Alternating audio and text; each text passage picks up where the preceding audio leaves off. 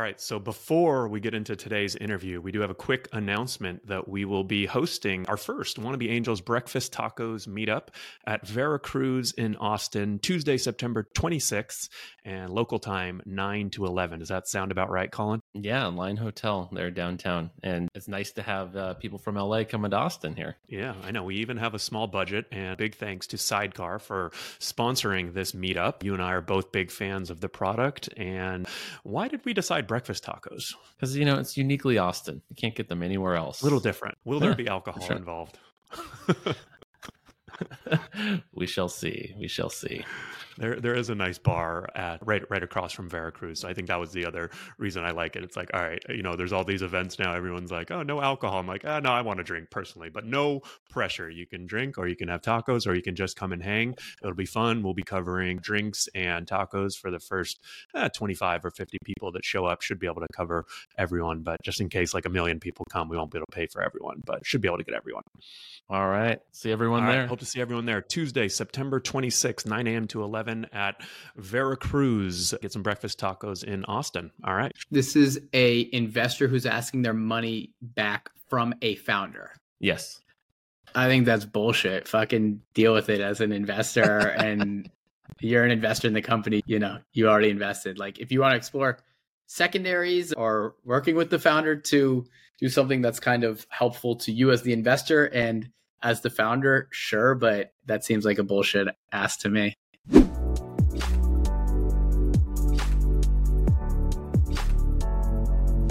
All right. Today I got Alex Pattis. Did I say that right? Pattis? I feel like I screwed that up. Pattis. Yeah. I was trying to do the French version. Anyway, normally Harry would be on to screw up the name, but he's off today.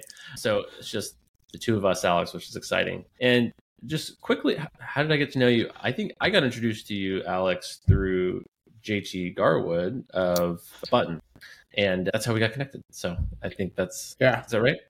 That's right. He said you were a marketplace guy and investor that I needed to meet. So I still remember that pretty well. He's the master of connecting people. All right. Well, we can jump into your bio because it's super fun. And I think you've one of the few people we've talked to that actually runs a pretty major syndicate. So I want to dig into that a bit more. The last person we chatted on that was with Brian Nichols was a long time ago. It was like our third episode. So nice. I'm eager to get a different take on how the world of syndicates works. So Alex, I knew before this, but he's a seasoned professional, with a strong track record. He's one of the general partners at Riverside Ventures. He's invested in 200 plus startups, providing valuable support to entrepreneurs in the early stages. His extensive operating experience includes scaling startups for almost a decade with a pivotal role at MAT or MAT. And then on top of that, that startup was acquired for a 9-figure exit, which is pretty amazing. He also extends to co-founding Hampton. If anyone follows Sam Parr on Twitter or otherwise, or My First Million podcast, fairly well known, then you'll know what's going on there. But he's also recently started a VC newsletter focused on SPVs / syndicates called Last Money In. I've heard that phrase way too many times in SPV pitches, but I want to dig into that a bit more because you guys have been producing some amazing content. But overall, you've got an amazing operating background too. You joined Matt as the first employee, pre-launch, headed up business development, and then you raised capital from Silversmith Capital Partners before being acquired.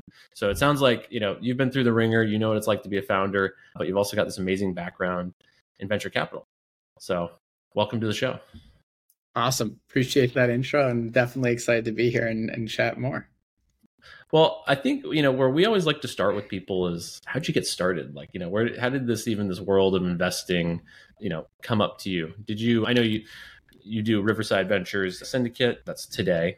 But how did your angel investing / VC investing, how did that all start for you? Where, what was the first moment? Yeah. So I think it was a little bit of like working in startups and being based in New York City and having a bit of that bug for venture capital, the wider like startup ecosystem. So when I moved to New York, which was about 10 years ago, I had started at a healthcare data analytics company. I joined as the 11th employee, kind of first business like sales hire. And I think the company had about 2 customers before I joined. I was there for 3 years, saw a lot of the startup chaos. We scaled the business pretty well. ended up getting acquired. It wasn't a great acquisition, but it was kind of a good foray into the world of startups, super early stage, understanding the chaos, the ups feeling amazing, the downs really stinging. And from there, ended up joining the next company that you had mentioned, MAT, Market Access Transformation, which was even more exciting, right? Of joining as the first employee. It was pre-launch. So I had met one of the founders in my previous role, and it was the stage of we've got a concept and that's about it. And yeah, got involved there pre-launch, preparing for the launch, was running business development, commercial development, and scaled that business for about 5+ years. Very similar experience of like the ups being amazing, the downs stinging pretty extensively. And luckily for us, it ended up being a really good business. We kind of figured things out across those 5+ years, grew it profitably. Yeah, I mentioned, ended up raising capital from Silversmith Capital Partners at the end of 21, or maybe that's, sorry, the end of 2020. And then in 2021, ended up selling the business outright. So kind of while I was here, I just kind of found this love and passion for early stage startups, like specifically that 0 to 1 stage of trying to find product market fit, trying to get customers to buy something that, you know, nobody else was doing at the time, ideally an innovative technology that had benefits, but also required a different way of thinking. And through being based in New York, kind of casually was meeting some founders, just seeing more cool businesses and people around me, and didn't really know a ton about venture capital. Started reading books, consuming content, but kind of learned about the opportunity to angel invest in a small way and kind of decided I wanted to try this out. So I think in 2018, I started angel investing, did that for a year, very small personal checks, absolutely loved it. Like so much more than just the finding companies to invest in and like the opportunity to make a lot of money at a future exit, but just the networking, the learning, it truly like grabbed me in. And from that kind of year of angel investing, I joined some syndicates, learned a little bit about that process on the LP side, and decided I wanted to kind of do that myself. I've always been pretty social and very into networking, so kind of saw this as a cool opportunity to build an LP base and try to start getting to a number of deals. And yeah, jumped in head first, kind of struggled over the couple years to navigate how you actually put an SPV together, growing an LP base that was interested in the deals I was seeing, of course, getting into kind of top tier deals that other folks would be equally excited about and buy into, and kind of just stuck with it for a while. Met some really great people along the way who I think were super helpful. Brian Rosenblatt, who started Riverside, but now is a partner at Craft Ventures, was more than pretty meaningful in helping me move along there. And then I'd say, yeah, over the past kind of 3.5 years, kind of put my foot on the gas, started doing a lot more SPVs, was building an LP base that could support kind of higher deal volume.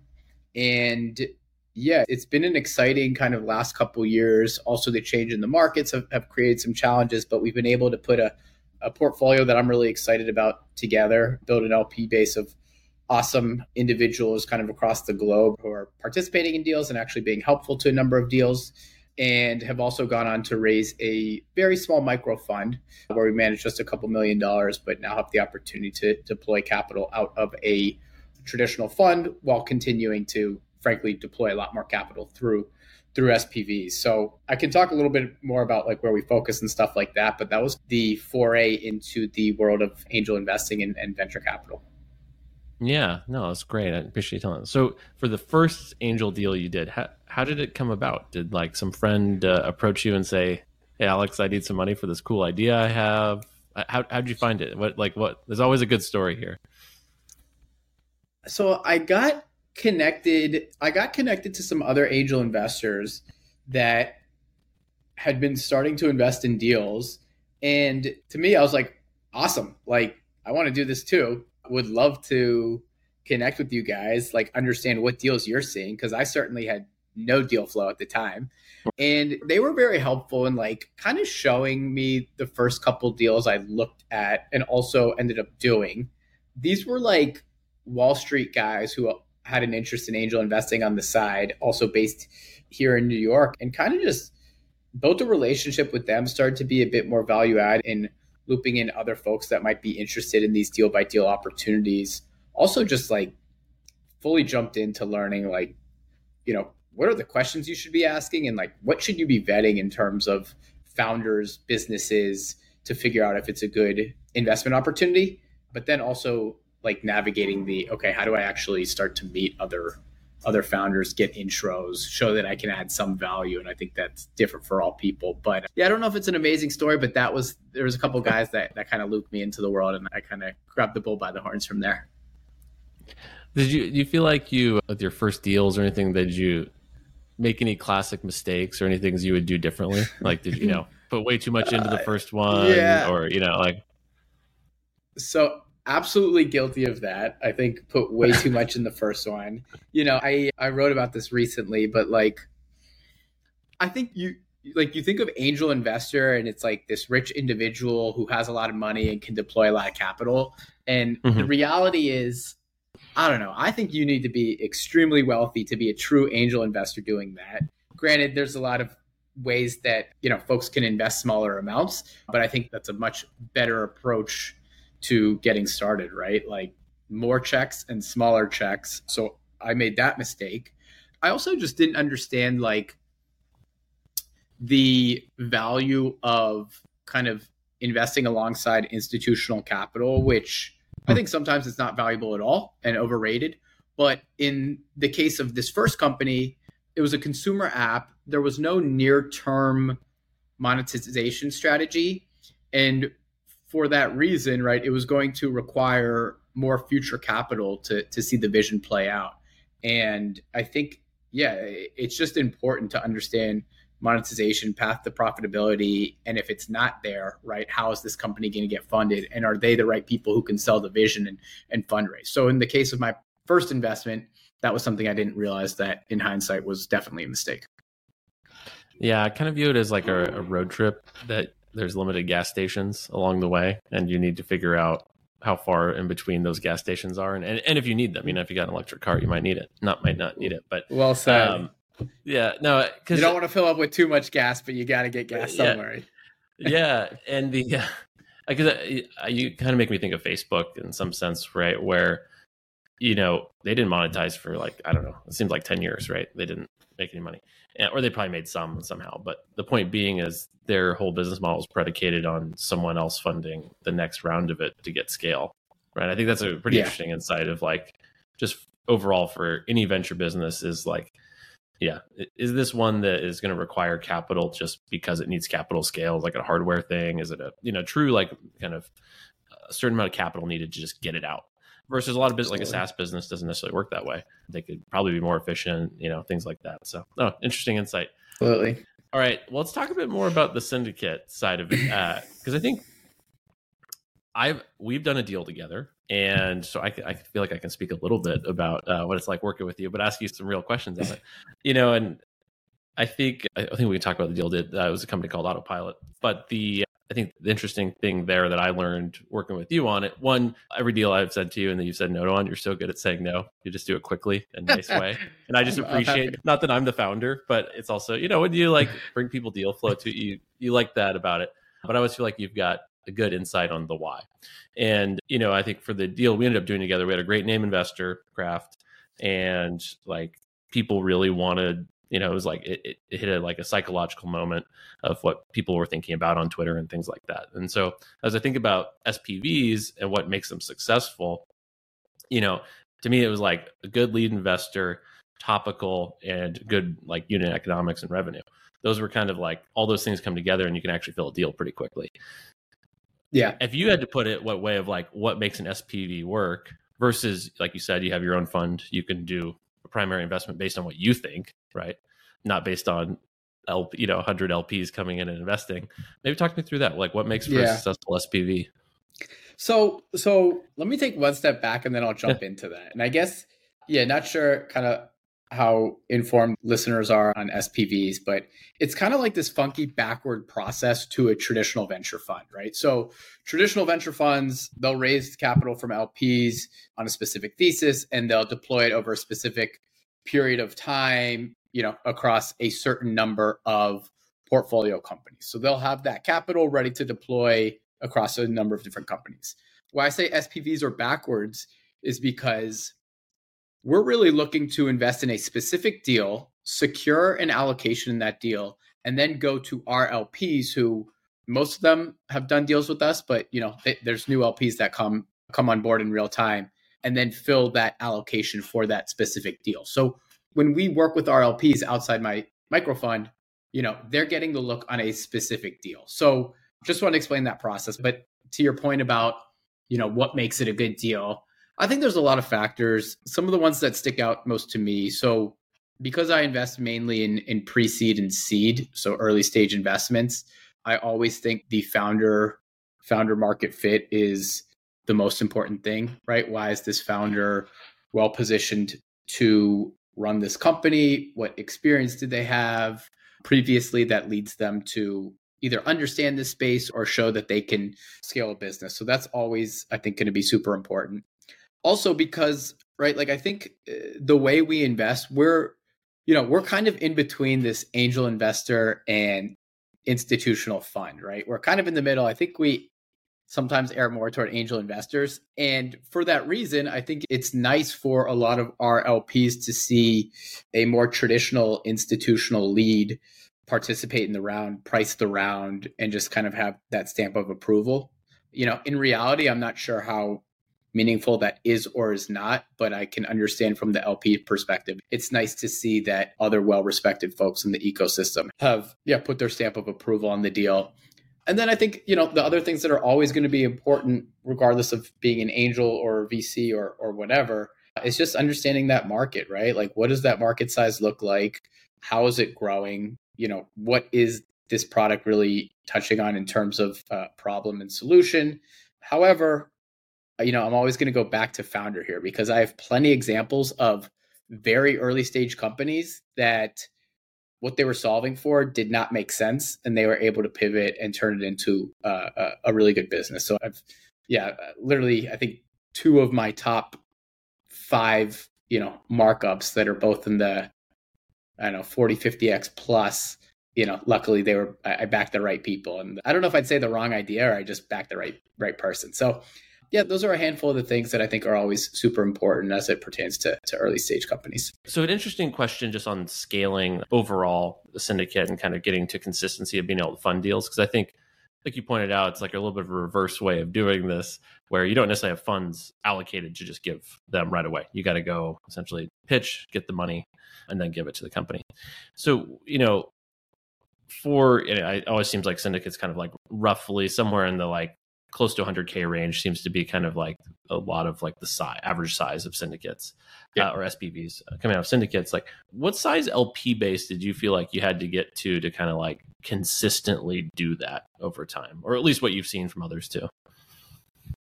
Yeah, that's a good question. I mean, I think it's going to vary quite a bit, right? For us, we have a pretty high volume syndicate and LP base. So I think what's nice about that is a lot of our investors will put in as little as 1K in a deal, right? So we'll see a lot of 1K, 5K, 10K checks. We certainly have higher checks, but I think less than, I guess in this environment, seeing fewer checks that are the 25, 50, 100K plus. So to answer your question head on, you definitely need hundreds of LPs, right, that are participating in deals. If I think back, I think once we got to maybe 1,000, 2,000 LPs, that was like a pretty healthy position to successfully do and put together a number of SPVs into a healthy amount of companies that we were investing in. So that's how it works for us in our LP base. But, there's probably folks I know who have 20 LPs, and those LPs are actually, family offices or ultra high net worth individuals. And, getting 2, 5, 7 LPs to come into a deal could amount to 250K, a million plus. So I think it certainly varies, and kind of the ecosystem where I play and the folks who I typically co-syndicate deals with for the most part. Yeah, it requires a lot of LPs, but luckily that market's growing and the interest to participate in deals seems to certainly be there. So I think anybody who's going to consistently do deals and do SPVs will have a decent time at least acquiring more LPs and get them to back your syndicate. Yeah, no, that makes a lot of sense. I think that, as I've built a bit of my own just kind of LP base around stuff, I don't do nearly the volume you do, but as I just try and, build very specific area around marketplaces, it's, for me, it's what I found is difficult is to find people that would consistently invest like over time. And that's why necessarily you have to have a large, base, and not every deal is attracted to every person, right? Some people may not like fashion, but they may like, whatever other thing over here. So no, it's just interesting to think through that. And I do think as I kind of hit the couple hundred mark, it was like your confidence interval of how much you could raise goes up quite a bit, right? You're like, okay, like I've got a floor at least of, that I'm going to hit. So anyway, just fun to think about. So I think, maybe talking about how you get LPs, I think maybe your newsletter hopefully is a part of that. Like, how do you get these LPs? I know you're on, Riverside's on AngelList, and obviously there's a huge network of investors on there. Maybe talk to us a little bit about that. Yeah, a couple things. First off, like the way AngelList operates, I joke about this. It's kind of like social media, right? If I'm gonna post more Instagram photos, I'm gonna have more followers on Instagram, and I think that's somewhat true in terms of doing deals, right? Like the more deals you do, the more natural exposure you're going to get from folks to want to participate in future deals going forward. I don't know if that's the best strategy, but I think that is true on AngelList platform. And then the other thing is, I think just being smart about kind of leveraging existing LPs and having them refer friends, colleagues, other LPs, right? And I think it's less of a ask and more of a consistently share high quality deals and just be a good like SPV manager, quick to respond, get the information necessary, and be truthful, right? Like I think like there's people who maybe sell too hard on specific deal opportunities where I think the transparency on, the challenges, the risks, highlighting that, XYZ fund is not following on this round, but we are because we're excited about ABC. So I think, it's like the selling the deal is very short-minded. Being more just truthful about the opportunity, why you're excited, is going to lead to stronger relationships with LPs, better word of mouth kind of opportunity to have delighted LPs that are excited and interested to share the awesome deal flow with some of their friends. So those are two things that stick out. And then the other that's kind of strategic that I think is relatively new, like frankly, I don't think it existed more than 2-3 years ago, is this co-syndicate model. So partnering with other syndicates to collaborate on deals together, which of course is helpful if you're having a challenge in getting the allocation done from your LP base. But it's kind of a nice cross like pollination opportunity where if you're bringing high quality deals, there's other syndicates that want to participate. They've got a larger LP base that they'll share the deal with, and you will kind of get credit because it is your deal. And I think that's a nice little hack that a lot of folks who are running syndicates or want to grow them can really lean into as a way to work with others, build relationships, but get more exposure from LPs out there. Got it. So it's like invite another syndicate, they bring their friends, and hopefully they join you as well. Right. And so do you think there's any do people get concerned about having considering their LPs as having limited capital and not wanting to share them with other people? Is that a concern that you hit on at all? Yeah, I mean, I think as a syndicate lead, it's your call on if you want to participate in the deal, right? So I think, there's probably some people who are highly sensitive about that, and they deserve to be, right? They've built up that syndicate. It's their call whether they want to participate or not. And there's others who might look at it as, hey, this is like a really awesome opportunity. It's a deal we want to be in. And for that reason, I'd love to loop in my LPs and provide them the access and exposure to the deal. And certainly in return, that's helpful to the syndicate GP who brought it to me or whoever they're co-syndicating with. Got it. And I guess one question is like, I like you. You're a nice guy. Like, how much of your LP base is like because of you? Like they're following Alex and they like what you do. Yeah, that's a good question. I think it's a decent amount. Early on, I did spend a lot more time, like the one-on-one calls, get to know each other, share like who I am, why I'm here, what types of deals I like, things like that. I think as I gained some momentum, I've been more focused on deals and was able to get kind of good organic LP growth. I think I want to start building more and stronger relationships going forward. But I guess also the one thing that might be different, I love that you think I'm nice and like working together. I feel the same way about you. But I think over the past 5 years, I've been super quiet. Just find the right deal, do the right deal, not really talk about it. And it's not on purpose that I haven't talked about it. I've just been focused on like, building a portfolio. And I think in just the past 2 months, I've really leaned into talking about it, opening it up. I kind of feel like, great, I've got this awesome experience of running SPVs over the past now 5 years. And I think there's a cool opportunity to kind of lean into personal brand, but also just share what I've learned and ideally grow this like syndicate ecosystem for LPs who are credit investors, have no idea how to participate in venture capital. I think this is a great avenue. Folks who want to start syndicates and they've been angel investors or they've been founders or operators and they have good deal flow and are unsure like how to do this without being a full-time gig. And then also folks who want to make their way into venture either for a fund or raising their own fund. I think there's a lot of awesome ways to get involved in the SPV ecosystem, and that's something I'm clearly leaning into over the past 2 months and being a lot more vocal about. Yeah, I think it's the right time. From my experience, just I building marketplaces over the last 10 years, I was kind of like you. I was like rarely posted on LinkedIn, just, like I was a social guy, but I wasn't talking about it much. And then I kind of popped out and was like, I actually have something to talk about that people find useful. And I've felt like that way about your guys' newsletter, Last Money In.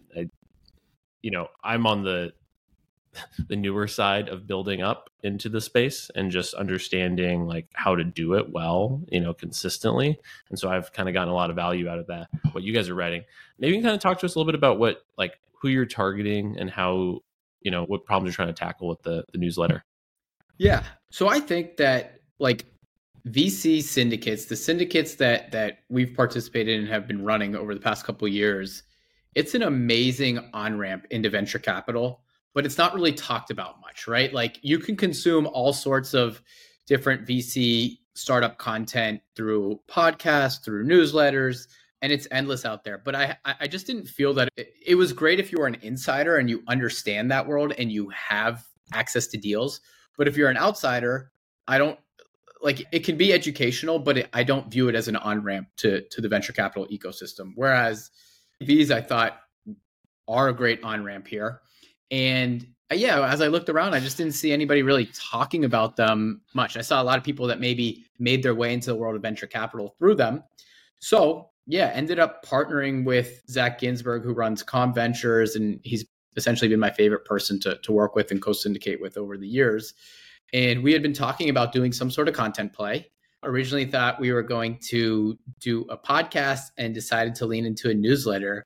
And really what the newsletter is about is explaining the ins and outs of syndicates, special purpose vehicles, how they work, how they're different from traditional venture capital, who they're for, right? So accredited investors who are interested to get their feet wet in venture capital and participate in deals, but don't necessarily have deal flow.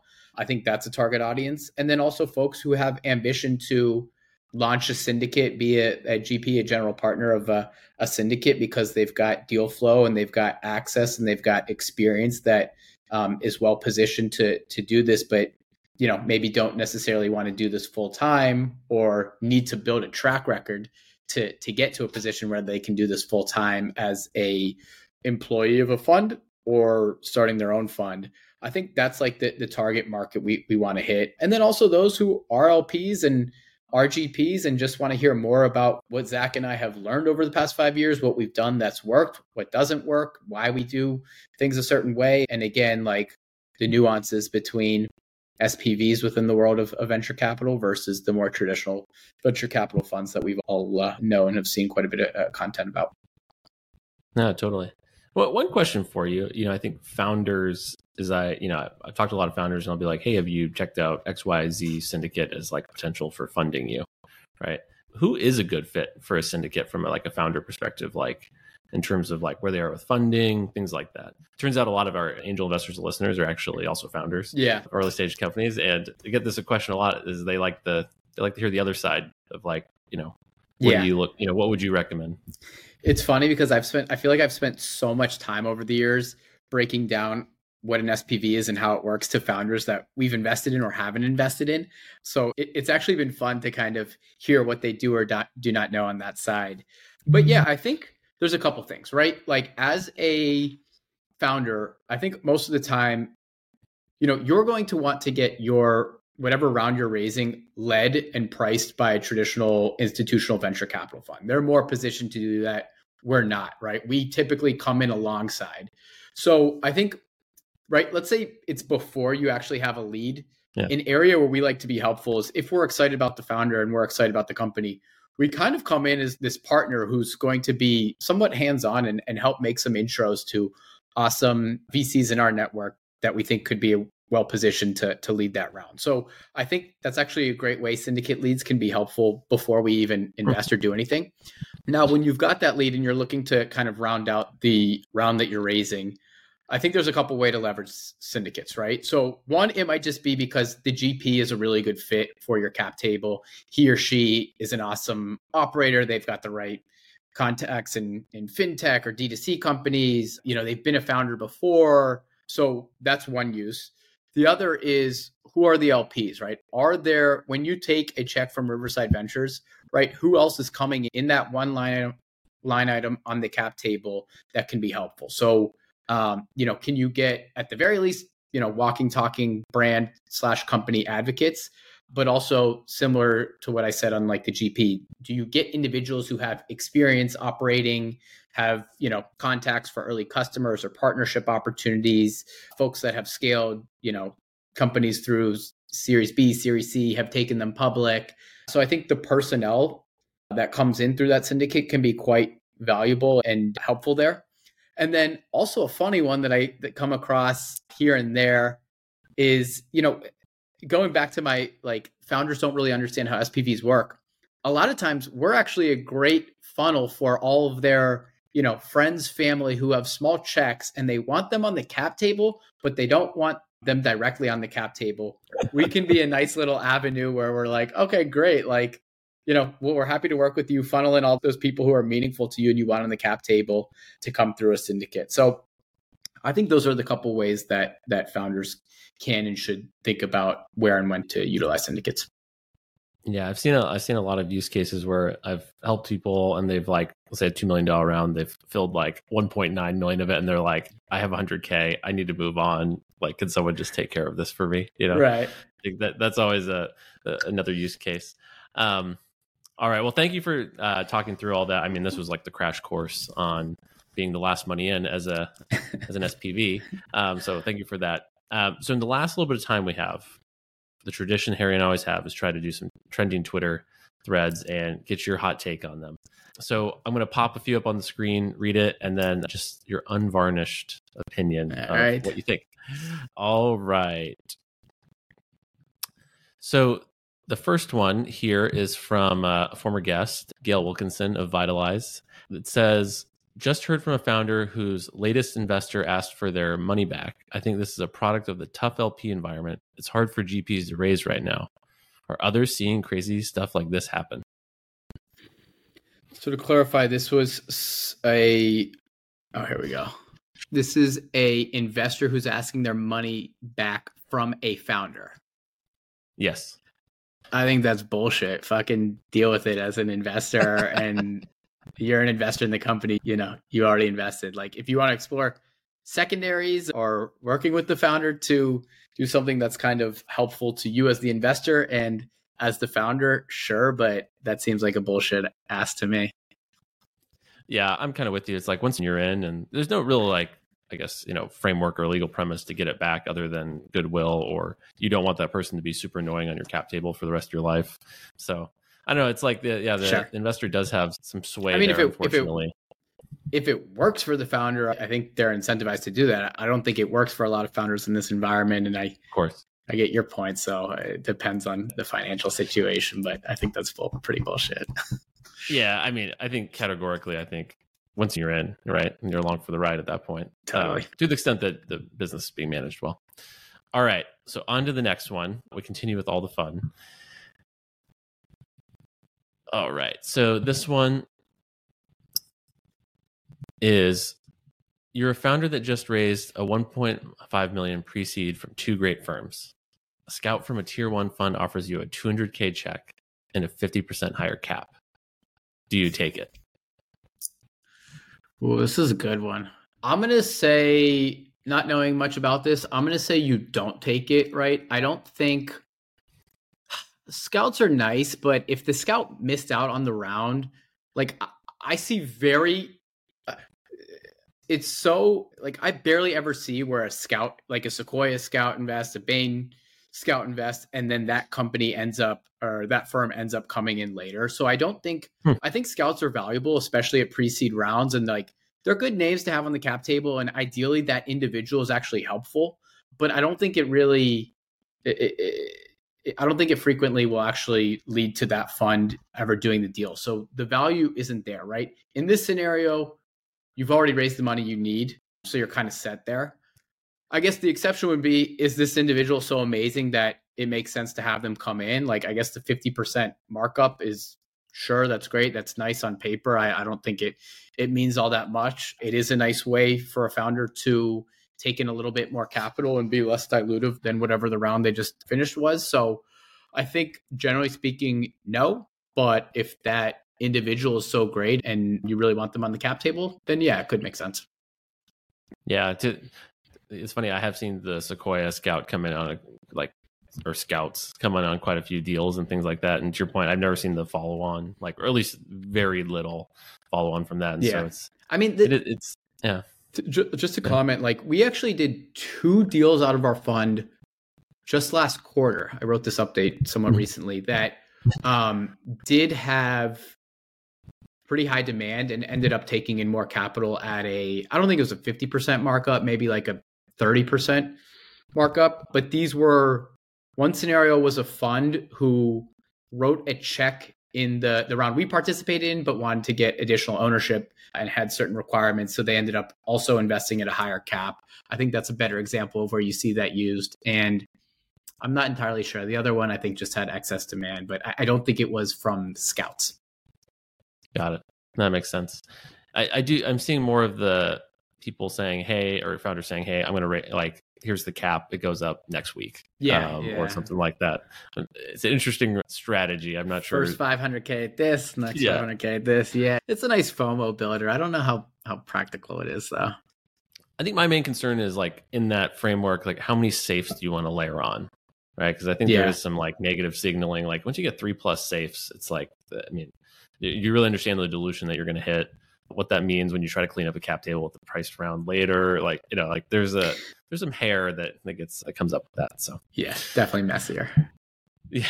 All right, Alex, it's been wonderful having you on. Thank you for teaching us everything about SPVs, and hopefully do another deal again soon. Yeah, Colin, appreciate you having me. This was fun. Hope to do it again in the near future. All right. And to find you, Alex, I think the best places are Riverside on AngelList is probably, if you want to join as an LP in what Riverside's doing, that's where you can find Alex there. We'll be sure to put that in the show notes, a link. But if you want to stay up to date on everything that's happening in SPVs, sounds like Last Money In newsletter is also the place to go. So we'll put up links for everything for that, share with everyone. But thank you for coming on, Alex. Awesome. Appreciate it. This was a blast. All right. Bye.